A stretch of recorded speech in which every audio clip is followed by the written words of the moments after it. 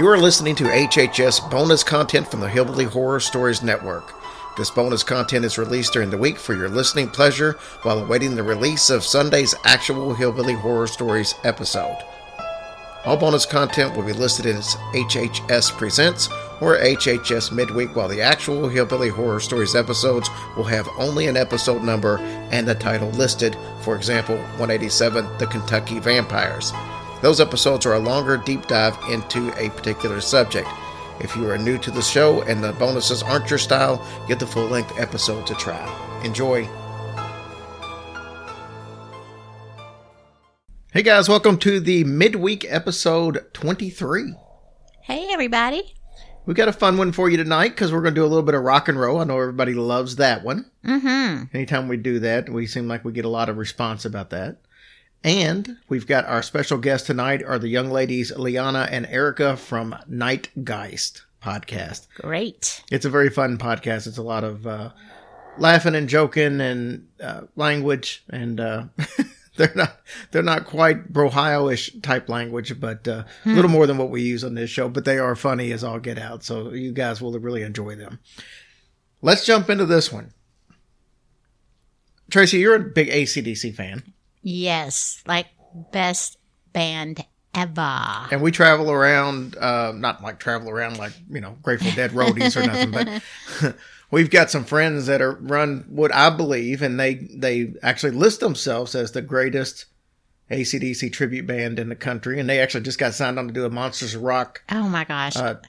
What is a cruise? I am so this year with Alice Cooper. With Alice Cooper stuff. Oh I mean, my God. They're really good. I am so excited for them. These guys deserve it. They have worked their butts off, and I could not be any prouder of them. So in your area, if you ever see the band Thunderstruck coming, go see them. Go. You will love them. You will not regret it. I'm telling you, it's just the best time ever. And everybody in that band is super, just as nice as they can be, and very humbled, and still can't believe that the success they're having. And like I say, we are so very proud of them. Everywhere they go, they sell out. And yep, they play everywhere. They've played, like, the Pittsburgh Steelers have hired them to play before playoff games and stuff like that. I mean, so they're pretty big. They've played in the what's the ballroom where Buddy Holly played his last show.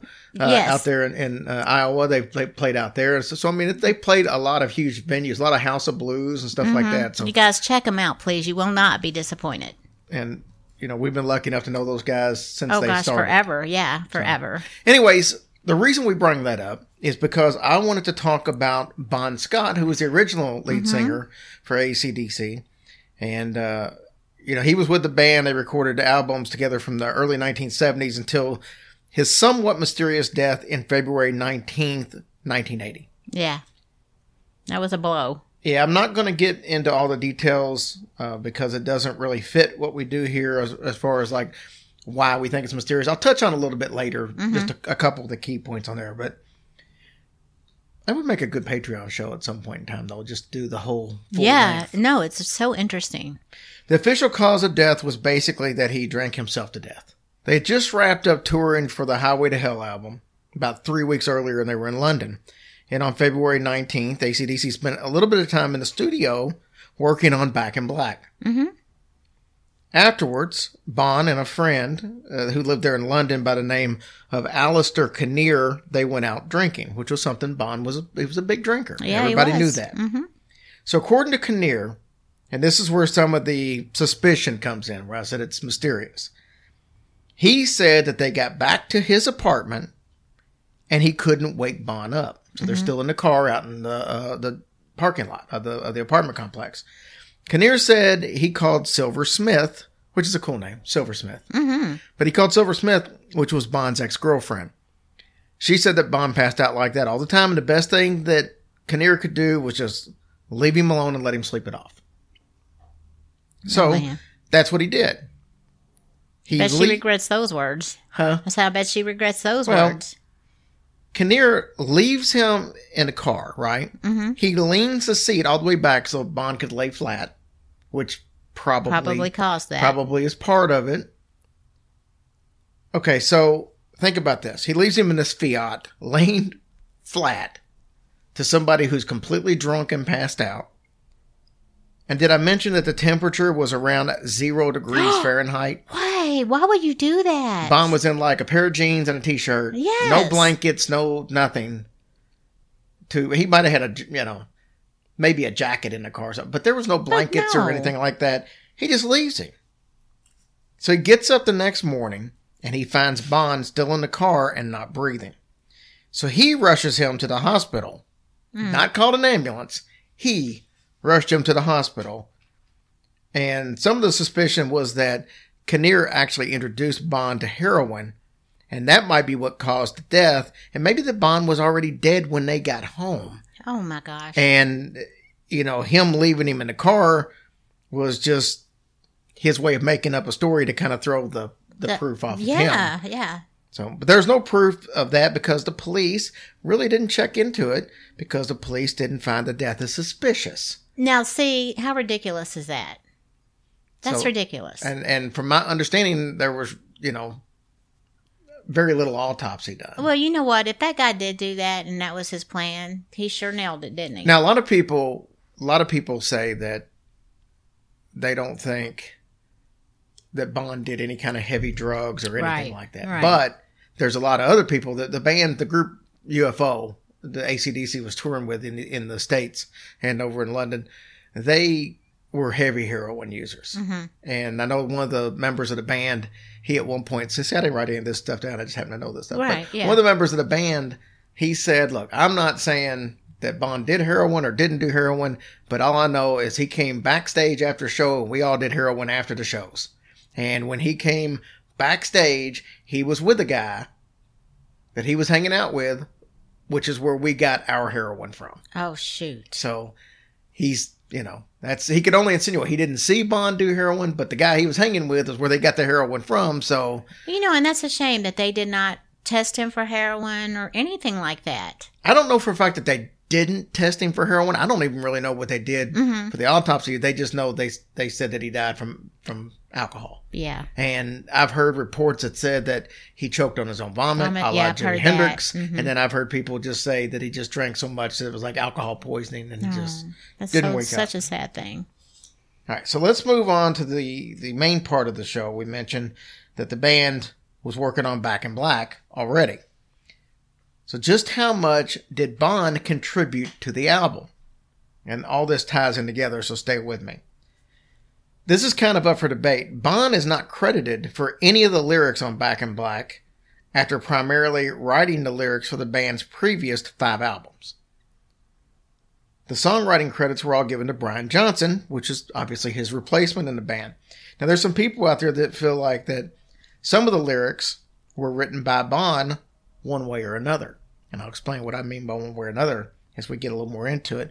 One of those is Bond's brother. Now, he was a merchant seaman, and he said that he often would stop in and see Bond and the band whenever he could if they were in the performance somewhere where he was, at port at. Mm-hmm. And he said Bond would often write him letters. Mm-hmm. And he said one of these letters didn't reach him till 4 years after Bond's death. And this was because everywhere that he would show up, the letter would show up like right after he left. So then they would ship it to the next place, and it kept missing him. Yeah. He didn't get it till about 4 years after Bond had died. He says that in the letter, Bond basically all but says that the album was pretty much all written. It just needed to be recorded. Which would mean he would already have the lyrics written. Yes. He isn't the only one, though, that feels this way. There's a young dancer in Miami. She goes by Holly X in an interview she gave because she didn't want AC/DC fans bombarding her and all this stuff. Mm-hmm. She said in an interview in a book called The Last Highway that she knows for a fact that Bond at least wrote the lyrics for Shook Me All Night Long. This is because she met Bond in Miami in 1978. This is when they were doing Power Rich. Mm-hmm. Power Rich had just came out and she met him. And she said they were together until he died in 1980. So she's got 2 years with him. She said she was so mad at him not getting credit that she even approached the band. Obviously, she was with Bond 2 years. The band knows who she is. She approached the band, pissed off, and she was really wanting to know why he didn't receive songwriting credits. And the band told her he didn't write the songs. Well, she added in the interview, I don't know if she added this to the band, she said by the way, the lyrics in the song are chartreuse eyes, not sightless eyes. Oh. This is obviously in reference to the line from the song that says, she had sightless eyes telling me no lies. Mm-hmm. She goes back to, she said that one time she remembers it like it was, yesterday, so vivid. She said her and Bond were sitting behind the Newport Hotel out in the pool area, which is in Miami.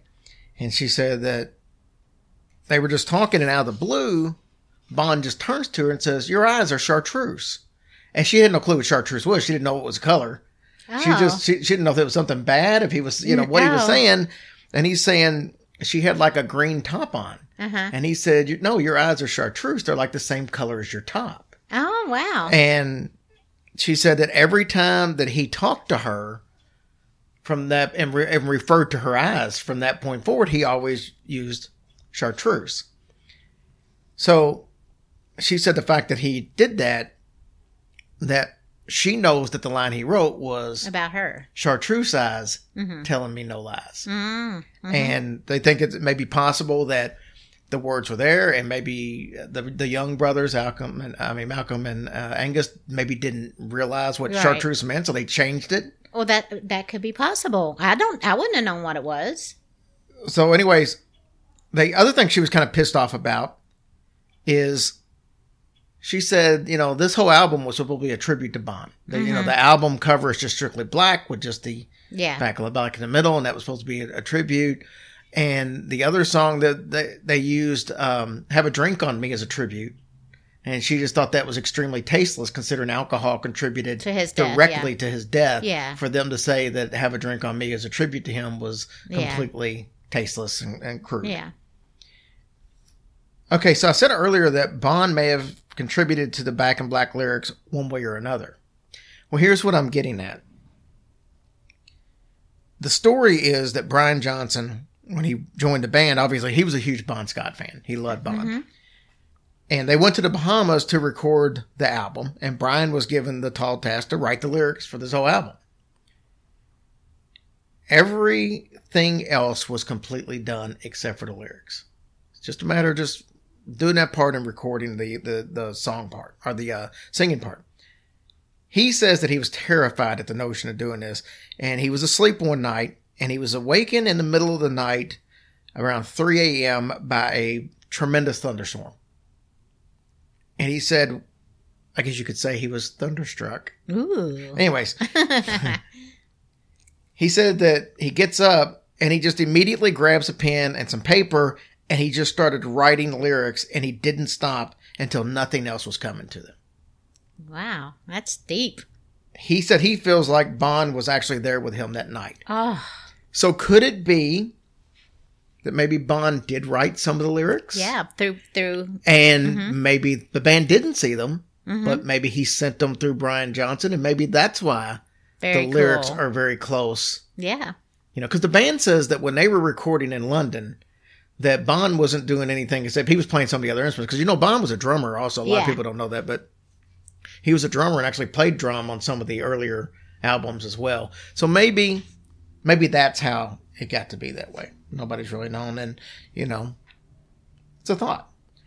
Well, I think that's the greatest thing ever. So the band says that they often feel Bond around, even, after his death. They just feel like he was with them on stage, and there's a lot of times, when, like when they do Highway to Hell, they show the album cover back behind them, which is, got him on there, not Brian Johnson. And, they said that they just feel like he's just always been with the band, which is really cool.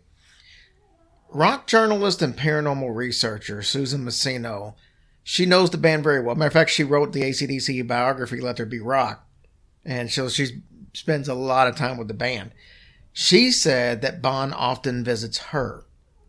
And a matter of fact, she said that Bond came to her in a dream. This is before the book. He comes to her in a dream, and she said they just sat and talked and all this, and he was laughing and joking. She said Bond was the type that whenever he walked into the room, he was going to do whatever it took to make you laugh. That's the type of person he was. He always had a smile on his face. And he was just, she said if he had to trip over something and spill a drink, whatever he would do to make you laugh, that's what he would do. He was that type of guy. And she said that, the next day she wakes up and it was like, oh man, that was so real. But then she says she goes to work and throughout the day, she's like, yeah, it was just a dream. It sucked. It seemed nice, but it was just a dream. She said about that time she gets a call from her husband and said, I know this is odd, but why did you leave the lamp on over beside like the couch? She's had this lamp for 20 years and she never uses it because she said it was too bright. So she would rarely ever use it. And she knew she hadn't used it.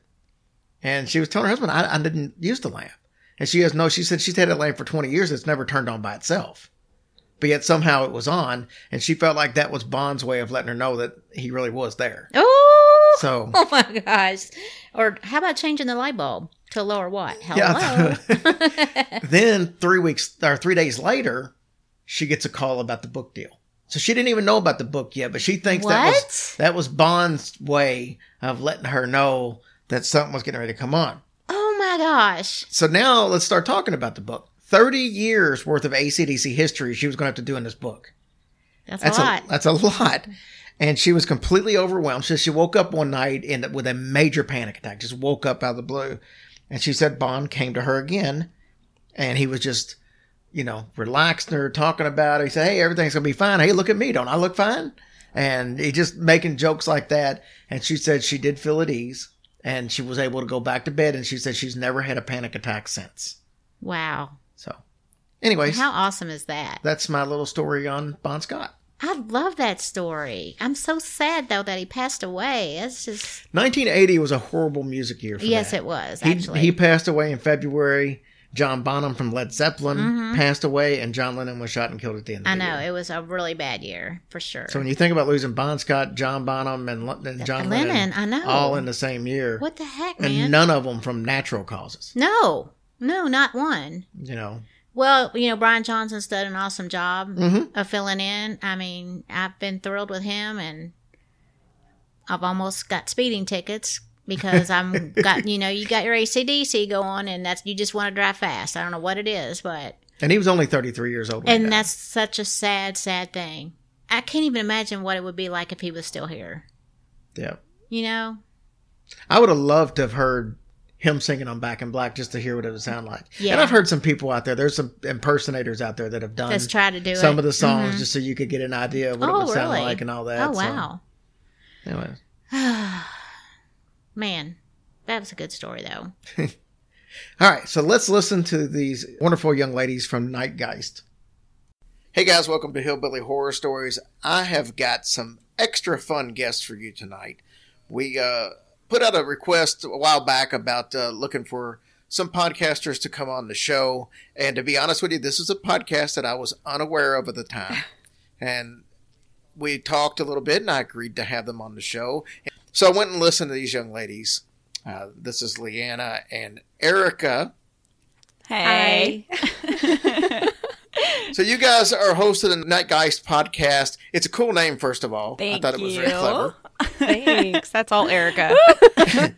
And you young ladies are fantastic as far as co-host together. Your rapport is awesome. Aww. And I love the show. I think it's very fun. So you ladies tell me what your show is. So for somebody who hasn't heard it, how would you describe it? Well, we are a paranormal comedy podcast, and we typically drink while we are podcasting. It helps us loosen up a little bit. We usually keep it to 1.5 drink about minimum. If it's a special occasion, maybe we'll have a couple. I think that's a perfect way to describe us as paranormal comedy podcast. Sure, and we love talking about whatever our listener suggestions are. We love conspiracy theories, anything that's spooky, unusual, kind of whatever. We have opinions about everything. We love the paranormal. We kind of always have loved the paranormal, so why not make a podcast about it?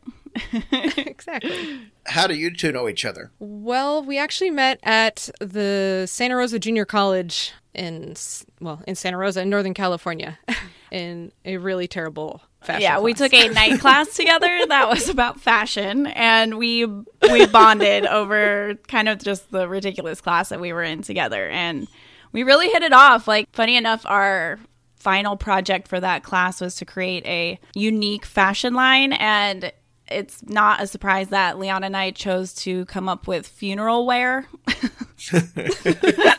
So our final project was, clothing to be sold only for funerals.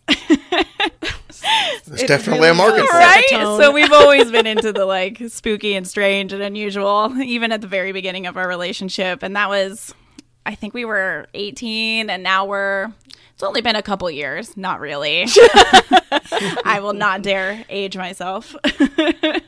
It's been a while. It's been a little while. How long has the podcast been out? We just a little over a year. We just hit like our year anniversary around Thanksgiving, so we hit the year mark, which is pretty cool. We're pretty proud of it. It's very nice. The sound quality is really good. It's produced very well.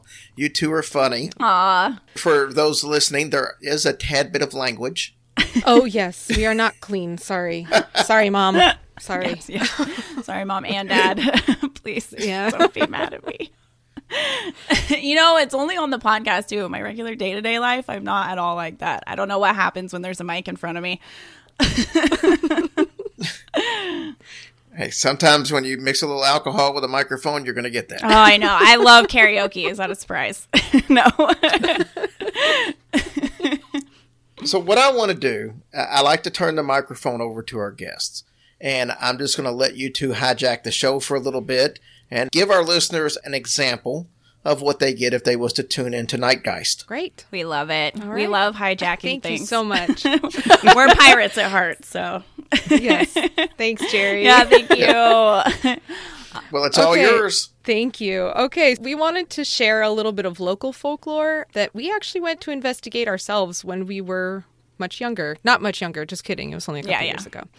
So, in dog years, that would be much younger. I love exactly. this. That's perfect. That is an excellent way to put it. We actually learned about this place, I don't know, what we were like 18, 19? Yeah. I think it was in the very beginning of our relationship together. And it's a haunted house that's basically in our backyard, or at least that's what local legend said. Yeah. So, of course, we went online in the early days of the internet, discovered all of the information that we could on all these really awesome old like Angel Fire and GeoCities websites. And then, now you're dating us. Okay, just kidding. It wasn't that long ago. It's fine.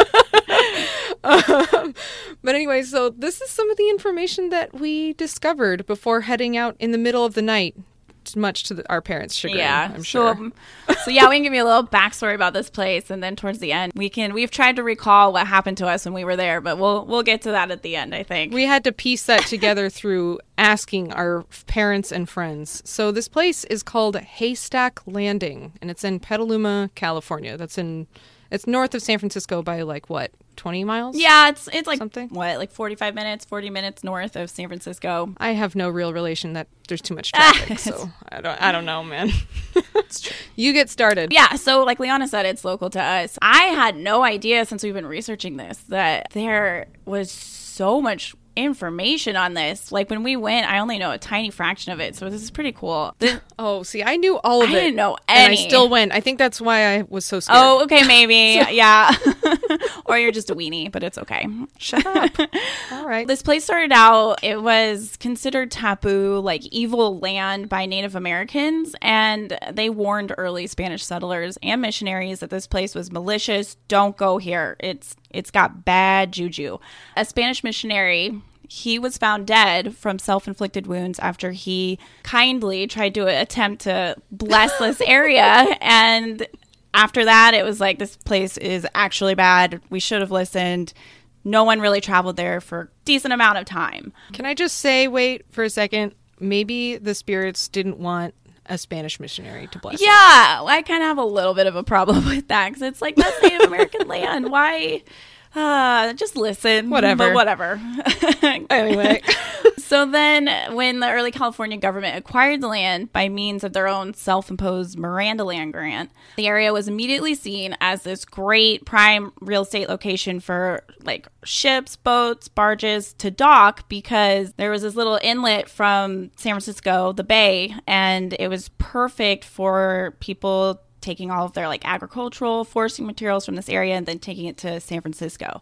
It was just like prime real estate for shipping by way of water. And then early on, this small docking site, several settlers had reportedly just went totally crazy and killed several farmers, innocent bystanders who just happened to be in the area or nearby, which is awful. Maybe something was in the water. Yeah. So, like, past is kind of coming back where it's like, we told you this isn't good, and now it's resurfacing again, and peeps are going crazy. Not good. Not good at all. So, went crazy, turned on each other, and everyone around this area, just everyone's dead who was involved in this. Kind of almost like mass hysteria. As travelers and settlers passed through the small area of land, reports flooded in of eerie apparitions, strange sounds, smells, which is unfortunate. It's harder to ignore. And people felt just kind of generally not good when they were there. Like, they kind of felt like that bad gut feeling. Could have been the smell. Well, Petaluma kind of smells anyway, though. Yeah, it is very agricultural. It's very stinky, smells like cows. Could have been the cows. Actually, my mom and brother started calling it Poopaluma. And I'm like, really, guys? Come on. But now it's stuck in my head. It does kind of You say that like it's a bad thing. Well, my husband just said, what did he say? He's like, smell that, smells like money. And I'm like, oh, it just smells like poop. Okay. Like, I don't know. That's awesome. But so despite all the smells and the poop and the spooky stuff, the site continued to grow because this was such a agriculturally rich area, and it was feeding all of the people in San Francisco. So of course the area had to get bigger to feed the growing city. Despite that stuff, though, in 1853, a mysterious gentleman known only as Mr. Rudisville, and by the way, I looked him up and I cannot find anything about this man other than his relationship to Haystack Landing. In my mind, he wears a top hat, high collar, and cloak. He has definitely a giant mustache. Only walks into town when there's fog. That's how I imagine him. With a cane. Yes, always. He's got a cane. Always a cane. But apparently he built various sheds, like storage sheds, barns, and the formal docking facilities for boats and ferries to dock. And because of the great number of agricultural materials, specifically hay and grain, that was being farmed, the area was given the name Haystack Landing. So that's where it started, supposedly, from this man. So after completing his docking port, he mysteriously was never seen again. So I'm not really sure if this guy existed. I hope but so. a bunch of strange encounters continued to occur, ranging from unexplained deaths to bizarre illnesses to being physically accosted by evil spirits. And I guess it just continued to be reported on a regular basis for the next 30 years or so. But I figure, I don't know. I feel like something must have been in the water. That's just me. But anyway, in the summer of 1864, the brothers Minturn, they were Charles and Edward, and they actually existed. I did look them up. So Them, I imagine, as the Brothers Grimm. they both had mustaches from what I could see. I think Hunted cryptids on the side. Probably.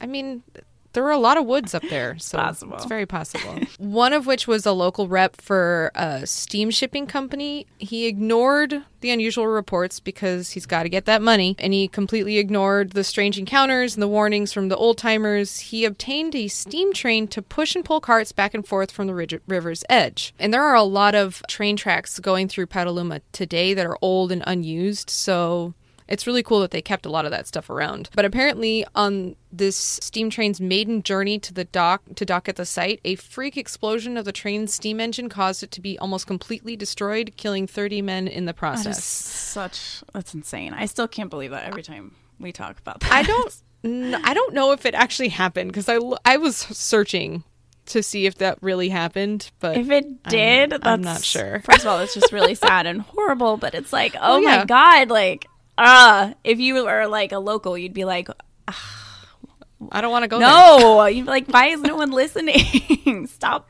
coming Which is here. also kind of why I still freaked out when we went. Anyway, for the next 25 years, apparently not a month went by when there wasn't some sort of tragic mishap, unexplainable death, or weird encounter, or supernatural crap that happened. So, Erica, you want to tell us what the two weird events? Always. I'm always prepared to talk about weird events.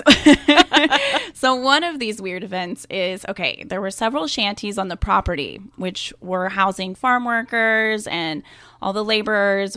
It mysteriously burned down, killing everyone within them. Ooh. Ooh. Not cool, man. Witnesses said they could hear hideous laughter as the people burned alive. Oh, God. Horrifying. It's horrifying enough that people are being killed, and then to hear, quote, hideous laughter?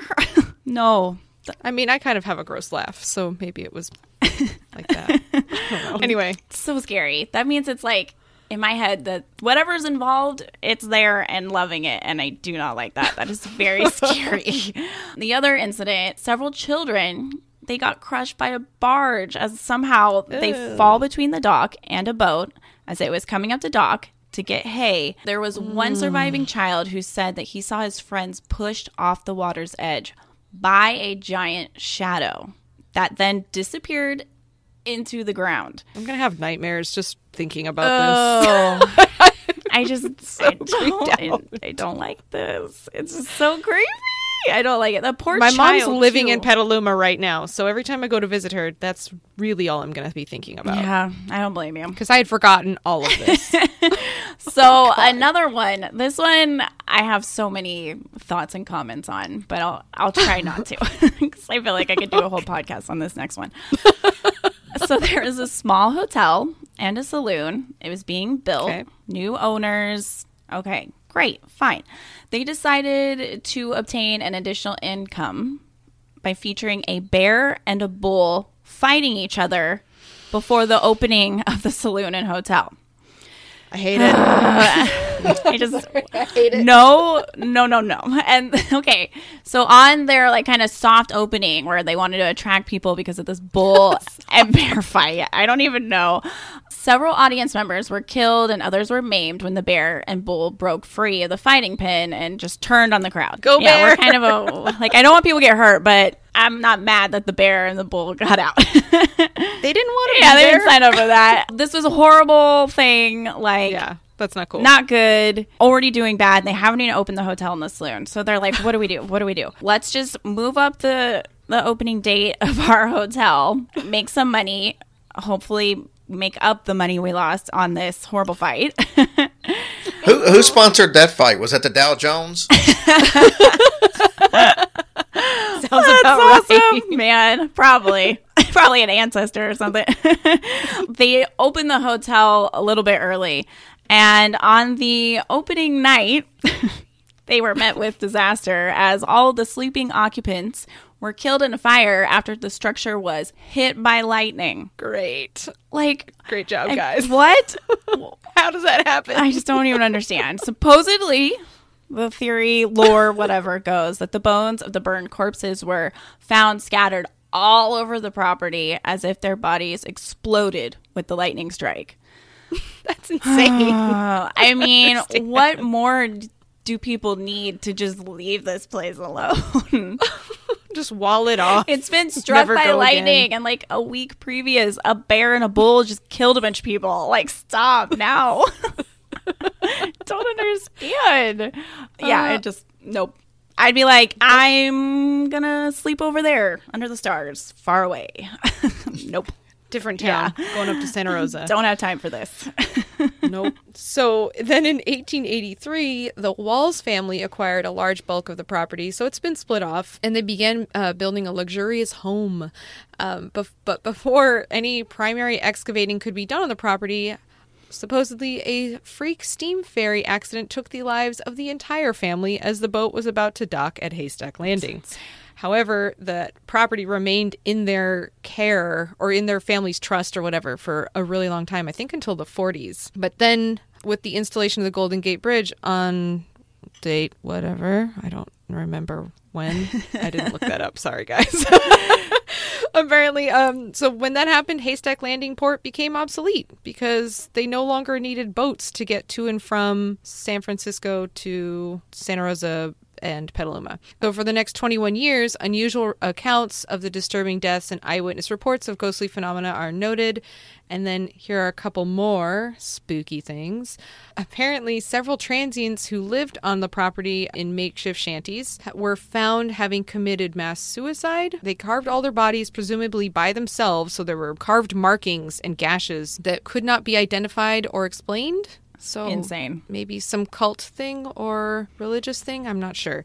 Apparently, a sheep herder who continues to try to steer his sheep onto the edge of the property because, it's abandoned. So why not let your animals graze there? They couldn't seem to keep the animals on the land as they refused to eat the grass. And then I guess after fencing them in on the property overnight, the entire flock was found dead from unexplainable causes. Could have been insane. Maybe it was the chupacabra. Yeah, maybe. Went from goats to sheep. I imagine the chupacabra having a sinister laugh, so that adds up. Oh, man. He's been our problem this whole I time. had no clue. If only we could have told them. I like. So in 1952, a Mr. Keller, no first name, lays out the plans for a proposed city of Petaluma because it was still just like a docking port, I don't know, sleeping area. Yeah. Taking everyone's advice to not include the area of property located anywhere near Haystack Landing. And then in 1958, this city charter of Petaluma became official. So I thought this was interesting. Sidebar, when we were trying to get to Haystack Landing, it was not easy to get to. Yeah. They intentionally made that house that was on the property very, very difficult to get to. And I thought that was very strange. Yeah. I remember. It was a kind of a weird... Maybe it's because we didn't have know. Google Maps then. I don't know. That's all. We tried. I think that's when MapQuest was still around. Probably. Oh my God. Probably and printed our up phones some didn't have stuff. internet, so we had to handwrite down the steps. It's so sad. Technology. Yay. We've come so far. I think it's crazy that the town didn't want to recognize that it was a part of Yeah. Petaluma. It's like, I don't want to be responsible for this. No. Nope. And we're going to draw the little dotted line on the map away from that and Petaluma. Yeah, and they actually decided not to recognize the violent and weird past. They said that they're basically saying that none of this stuff happened. Yeah. So they don't want to perpetuate Like it. all bad things in history, people want to forget they happened. Just very upsetting. It didn't happen. Yeah. My ex-wife to this day still doesn't admit that we were married. So Oh no. Oh, zing. That's terrible. she's like, "Do I know you?" And I'm like, "We've got 3 kids. Come on." Oh my God. Oh my God. That's funny. She's got jokes. That's crazy. Go for it, Erica. So this is kind of one of the next phases. Yeah, if this house goes in, or this property goes in phases. It's I Of just crap don't even and know terrible. this place. So the city of Petaluma and the Petaluma Historical Society, like we mentioned, they don't want to recognize this place, this house, nothing to do about it. No one wants to talk about it. I read some of the forums too of people who have lived there and wanting to find out more about it. They said they've supposedly gone to the Historical Society in Petaluma and like they don't talk about it, and there's no like fish or geo whatever, no information, no newspapers, no nothing. Kind of strange. The next 30 years, as the property goes legally unoccupied, strange and horrific events continue. Shocking. So a transient was found dead hanging from the rafters of the house. At this point, the house is not pretty. It's kind of falling apart. And the bones in his arms and legs all broken. What? So how did he get up there? I don't know. A caretaker who was hired by a company that acquired the property, I hope they were paid well, was found dead of an apparent heart attack at the back entrance of the house. That's I know. I hope they at least told them if this is true. Like, hey, just so you know, kind of you're sucks. kind of taking care of a place that is evil. Not cool. He probably got 0 warning. None. The day before his death, he had reported to police hearing bizarre cries coming from the property. I can't even believe they showed up to work. I'd be like, here is my 2 weeks notice given right now. I'm never coming back. No.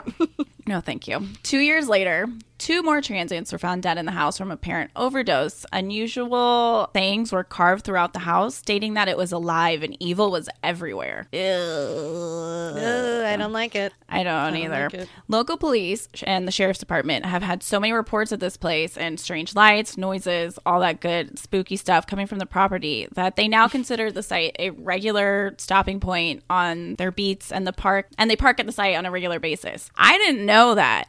I can't. You didn't know when we went? Really? No, I don't remember that. I remember being scared That's why I we was would on get high in alert. trouble, but I didn't know we had a good reason to think that. Oh, God. Dude, I was so terrified the whole time. Yeah, Oh. I was way more scared about getting in trouble because I don't like getting in trouble. I was scared of the ghosts. I was scared of upsetting the police God. because I was like, we were stupid, but we were good kids. So I Yeah. was like, we've done nothing wrong, but I also don't want to get in trouble. I wonder if they still stop there. They must. I'd love to talk to a local cop, see what they know. Over the years, psychics, spiritualists, all those awesome new age people that I adore because I want to be one, have come to the site without permission to investigate. They tried to understand what happened here. They tried to heal it, kind of like the very original missionary who killed himself there. I was going to say mistake. Not good. dudes. Have all fled this area or the house with a super nauseating sickness, sensing the overwhelming evil forces that occupy the property, calling it a vile vortex of dark forces. Say that 3 times No fast. kidding. I mean, that's not good. Well, I feel like they are justified in saying that. Vile vortex. So that means they must think it's some kind of portal then. That would make sense. Maybe it's Possibly. all kinds of things are coming and going. I was going to say, maybe considering how many different things have happened there, it being a vortex makes a lot of sense. Yeah, it does. That makes a lot of sense. Now I kind of want to go back here. I still don't. But anyway, moving I'll on. let you know. I'll Skype you. Okay, great. Just record the So- call in case anything good happens, please. Oh, of course. Absolutely. So in the fall of 95, the property was purchased by a corporation who made public their intent to level all existing structures on the property because there's a lot. This is not a small plot of land because they wanted to take advantage of the prime property location because it's Kind of like in the it's a beginning. really- Yeah. Still a good They're spot. like, this is valuable spot. But in October 95 also, a professor, this is where it branches even further into, did this really happen? I don't know. Yeah. It's fun though. I like it. Yeah. I mean, it's our only real claim to fame in Sonoma County. True. Gotta We have latch on. wine in this one spooky place. So a professor of parapsychology from Northern California University, unnamed, brought 4 students and 2 graduate students to investigate the long history of unusual ghostly reports of the house before it was scheduled for demo. I guess the professor and 5 of the 6 students were viciously assaulted and attacked by unknown persons or phenomena, while the 6th graduate student was picking up additional equipment. Even with all the various high-tech at the time, video equipment was used for their investigation. No concrete evidence was actually documented, which could So explain who or what mad. was behind the... I know. I am so upset. He's a professor of parapsychology. How is there? Yeah, so apparently that stuff could have all been part of a video, like a movie that they were trying to make, which was called The Incident at Haystack Landing. And you can look that up on IMDb. Apparently existed sometime, but I cannot find the actual video of it at all. It's hard. I So- don't know if it even exists. I don't know if anymore. it actually ever exactly. I don't know if it does. It's probably some VHS somewhere, like in the horror movies VHS, Like, You The Ring, You if watch you it, watch and it, you die. Yeah. I thought this was interesting. So this is leading up to where we went to the house. This company called Dutra Asphalt Company owns the property now. They were scheduled to actually move the historic house to make way for its asphalt plant. But then on September 1st, 2004, a fire destroyed the last, the remaining structure. And that was that house, the spooky house. And fire investigators believed that the blaze was suspicious and was likely done intentionally, but there was never any solid proof that that happened, that it was intentional. It probably was done by Dutra, so they didn't have to move it. Because I imagine moving a historic landmark would not be cheap. No. Especially a dilapidated Yes. piece of crap like that one And was. they're like, it's haunted. I don't want to. Let's burn it. That leads us up to where, well, a little bit before we, or a little bit after we went to visit. Yeah, because we actually saw the house. I remember it was Yeah. not long after, though, we went there that this happened. I remember it was like, I whoa, we were it was just the- there. Now it's gone. It was a couple of weeks. Yeah, it was that it super burned down. soon after. It was. I remember that being like, what did we do?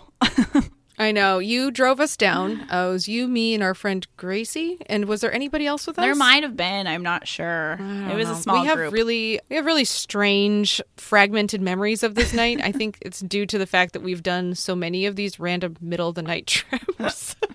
Probably. They all mushed together. The only thing I really remember is stopping at either Krispy Kreme or In-N-Out before. That sounds about right. Needed food. Jerry, do you guys have In-N-Out over there? No, we don't have them, unfortunately. They have good fries. Okay, well, if you want to come visit, we'll take you out there. There's a couple of places that we just don't have, and In-N-Out is one of them. Some of the other ones. What's the one in, there's another one that's all over Texas. Whataburger. We don't have that one either. Oh. I've never heard I've of that. one. Yeah, it's like Texas, Alabama, in that area. Oh, cool. What? I remember when I was a flight attendant, a lot of the people that I was flying with, they used to stop there and they'd get on the plane with that. And I'm like, what? Why didn't I go there? Damn it. And I'd always be so bummed, so jealous, and just smell all those fries and everything. Oh, now I just want fries. Anyway, back to our historic visit. We had some information given to us today from our friend Gracie about what happened. You want to share, Erica? Yeah. So what we pieced together was we were probably only like 18 or 19, and we went there at night. I remember we were scared about getting caught by I was scared about police officers. ghosts. I didn't feel scared about that. I'm more scared of, like, I don't know, having to call my parents saying, like, oh, I was trespassing. Please don't hate me. But I remember we pulled up, and I remember our friend, she went in the back door, and I remember I heard her scream, and I was really scared. And then I found out it was because her flip-flop caught on a stair. And I was like, oh, okay, that's not the worst thing that could have happened, so that's all right. And I actually was remembering too, I forgot that there was like a weird like side story of this place. Down the road, there was a lady who lived in a smaller house. And I remember hearing, like, if you go to Haystack, be careful. The lady who lives just down the road pays attention to kids who come and try to see if this place is haunted. And if she hears or sees you, she has a shotgun. I remember that now that you've described it. And I totally remember being so frightened of that lady. And I think that's why I ultimately didn't go in, because someone had to look for the lady with the shotgun down the road. And somebody had to stay in the car to keep warm. Right? Safe. I remember being so scared, and I saw what I thought was a house, because there's no other houses around. It has to be that house. And I remember seeing, like, it was probably on a timer or something, but like her porch light came on. I was like, oh my God, this is it. And then it's like, do you yell at your friend in the house? Because then the lady will hear you. Or do you just leave your friends? I mean, I don't know. We'd only been friends a few years at that point. It was fine. And didn't Gracie leave her phone in the house or something? Apparently she left her cell phone in there. So that wasn't good. And that's back when cell phones were like they were a big deal. Yeah, if you lost them. It was brand new for a cell phone. I can't really remember a ton. I know that I also brought like a disposable camera and took pictures, and it was like way early on when people were starting to take photographs and like, you know, document like orbs in them. But I had no idea how like taking a picture and what is an orb. And I remember later on. Did you throw all the pictures away? No, I think I still have them somewhere. But I remember I had all these orbs in my pictures, and I was so excited because it was like, this is this new thing, and I have like 12 or 15 in all my each picture. And I was probably like my dad or somebody was like, that's just dirt. You're outside. There's dirt everywhere. You guys just pulled up and parked the car. And I was so upset because I was like, I've done it. This is the first like main time we've gone like in ghost hunting, and I was like so excited, and I was like, apparently orbs can be dust. I had no idea. No, your dad is wrong. They were real ghosts. One of them had to have been, statistically just speaking. camouflaging himself. Yeah, it's blending in. So yeah, I didn't get out. I didn't get out of the car. I was too scared. Yeah, it was a cool house though. It definitely had like, it had a creepy vibe, and it was so creepy that it burnt down a couple weeks after we had decided to finally go there. Yeah, we waited a while to go. And I remembered that my friend Zoe, she told me that she had gone, I think like a year previous or something. And she was the one that originally told me about it. And she had said that when she went inside, I guess like they had heard all the rumors about, and the folklore and the whatever, about all the weird feelings that you'll get when you go inside. And she was like, I remember calling to my friend Glenn, like, do you feel anything? Like, do you feel any hot or cold, or like your head feeling okay? He's like, I just feel really gassy. And she was like, we're going. We're done with this house. Oh, no. So, maybe it just gives you the tummy grumbles. Yeah, they probably ate In-N-Out before going there, too. That's probably what it was. I'm sad the house is gone. Like, I know, it's just like the cement slab there, if it's even there anymore. Yeah, I passed by it on the freeway a few days back. The 101. Yeah, and it's hard because it's a really hard angle to catch. Like, you have to kind of look back, and I was passenger, I wasn't driving. Yeah, I was just so bummed. We should still try to go back. I mean, I'd love to be able to go back there and get like permission, so you know, fat chance. I know, but sure. I would love that though. So then I could kind of just like take my time with it and like use all the spooky ghost instruments. Yeah, not be scared of her. But if she exists, yeah. Ugh. Anyway, so that's Haystack Landing. We don't know if any of that's real. That could all be fake. But we believed it at the time. We did. Some of the people existed. Yeah, some of them definitely were real. But whether or not that story is, I don't know. Whether or not it's a vortex to hell, we cannot be sure. But if somebody has access, we'd love to go. Yeah. I needed you to know for a fact if it was a vortex to hell or not. Now I'm extremely disappointed. Just kidding. It's a fact, just Jerry. You can go. Vortex to hell. I mean, I don't want you to show me this credibility. I want you to be able to know those Thank things. you. Thank we you. have that in common. It's definitely a fact. Oh, yeah. I can't begin to say how fun this has been. Likewise. Oh, we're so happy to be here. Tell everybody how they can find your show on social media. I know you're available on all platforms, so you're almost wasting your breath telling everybody, hey, look for us everywhere. You can find podcasts. Everybody knows that already. Where can they find you on social media? Sure. On Instagram, we're at Nightgeist Podcast. You can just go to our website, nightgeistpod.com, and you spell our name NIGHTGEIST. So think poltergeist, but night. We're on Twitter at Nightgeistpod. Erica, do we have a Tumblr? Yeah. We don't know what it's doing, but we have one. It's out there tumbling. It's somewhere. Is that what they do? It's doing. I don't know. I don't know. Sounds right. And then we're on Facebook, of course, as well. So find us, send us messages. We'd love to hear from our listeners. Yes, that's the best part of this is all the people we've met through this and the listener stories, and it's been the spooky community is super cool. Oh man, like Jerry, you are awesome. Like I've been listening to you guys for a really long time, and I love your podcast so much. So this means a lot to us to be on here. Well, thank you so much. I appreciate it. Yeah. So that's us.